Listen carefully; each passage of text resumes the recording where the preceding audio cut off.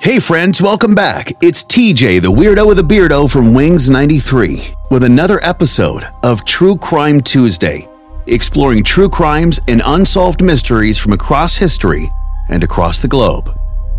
This week, we dive into the story of Andre Stander, the thieving detective, in episode number 72.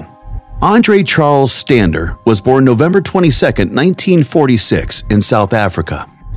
The son of Major General Francois Jacobus Stander, a prominent figure in the South African prison service. And beginning at a young age, Andre was pressured into a career in law enforcement.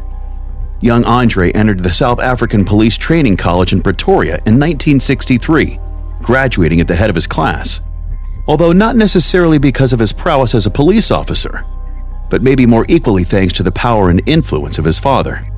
Soon after graduation, Andre joined the Kempton Park Criminal Investigation Department, where he honed his skills as an investigator. And by 1977, when Andre was 31 years old, he became a captain in the Johannesburg Criminal Investigation Department, or CID, although many of his colleagues questioned whether his appointment was based on actual skill or based on his father's powerful connections. Either way, the animosity between Andre and his fellow officers began to escalate. Andre started to hate his job, which he never really wanted to be in law enforcement in the first place. He'd really only joined because of the intense pressure to follow in his father's footsteps. Stander's discontent grew because of the political and racial climate of South Africa at the time in the mid-1970s, when police were being used to enforce apartheid laws that were being imposed on the non-white majority of the country's citizens. And Andrew's personal life also began to suffer. His marriage fell apart, ending in a nasty divorce. He fathered a child he never knew, then remarried and divorced the same woman again. So, unhappy with his job, his relationships, and the state of his country, things really began to unravel for Andre Stander.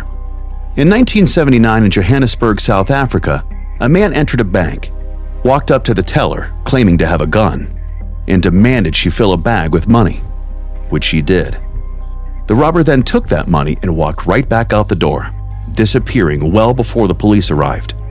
Now, one of the officers who arrived on the scene was Kempton Park CID detective Andre Stander, who began talking to the other officers on scene and the bank teller.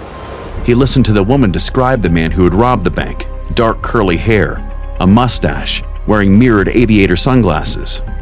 But Detective Standler already knew exactly what that man looked like, because less than an hour before, he robbed the place, wearing a black perm wig, a fake mustache, and mirrored sunglasses. And that wasn't the first time Andre Stander robbed a bank. The first time happened in 1977, when Andre was on his lunch break. He flew to nearby Durban, hired a car, drove to a bank, approaching the teller, displaying a gun he had hidden on his person.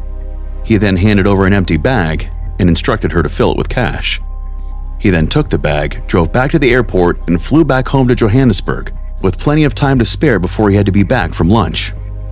Now, for the next 3 years, Andre Stander continued to rob banks all across South Africa, returning later in his police uniform to investigate the crimes, while his co-workers were none the wiser. One of those co-workers happened to be Andre's best friend, Carl Van Deventer. Stander and Van Deventer opened a souvenir shop as a side hustle, but Stander was using it as a way to launder all the money he'd been stealing. And Stander's plan had been running like clockwork until he and Carl were at a holiday party in December of 1979, when Stander had a little too much to drink and admitted he was the one behind the string of bank robberies and invited his friend to join the action. But when Van Deventer refused, Stander tried to play it off as a joke, but his friend wasn't buying it. And unbeknownst to Stander, Carl Van Deventer was secretly a member of the Bureau of State Security, who informed his superiors of what Stander was up to. Following that, a stakeout began as officials kept their eye on a car parked at the local airport, which they believed Stander was using to drive back and forth to the airport undetected. One day, in January of 1980, the waiting finally paid off, as officers caught Andre Stander getting into the car to gather his disguise and board a plane to Durban for another heist. And instead of catching him before the robbery, officers from the Bureau of State Security waited until his return, when he was caught red-handed with nearly 4,000 rand he had just stolen from a Durban bank, equal to about $830 in 2022. Now, during the 3 years that Stander spent robbing banks, it's suggested he stole roughly 100,000 rand, over $200,000 in today's US dollars. Stander was later found guilty of 15 counts of bank robbery and sentenced to 17 years in a maximum security prison. But that was until nearly 3 years later, on August 11, 1983, when he escaped while being transported to an off-site doctor's visit. Stander and 5 other inmates were on their way to visit a physiotherapist when Stander and another inmate named Lee McCall overpowered their female therapist and escaped. 2 months later, they returned to the prison to help another inmate, Alan Hale, to escape.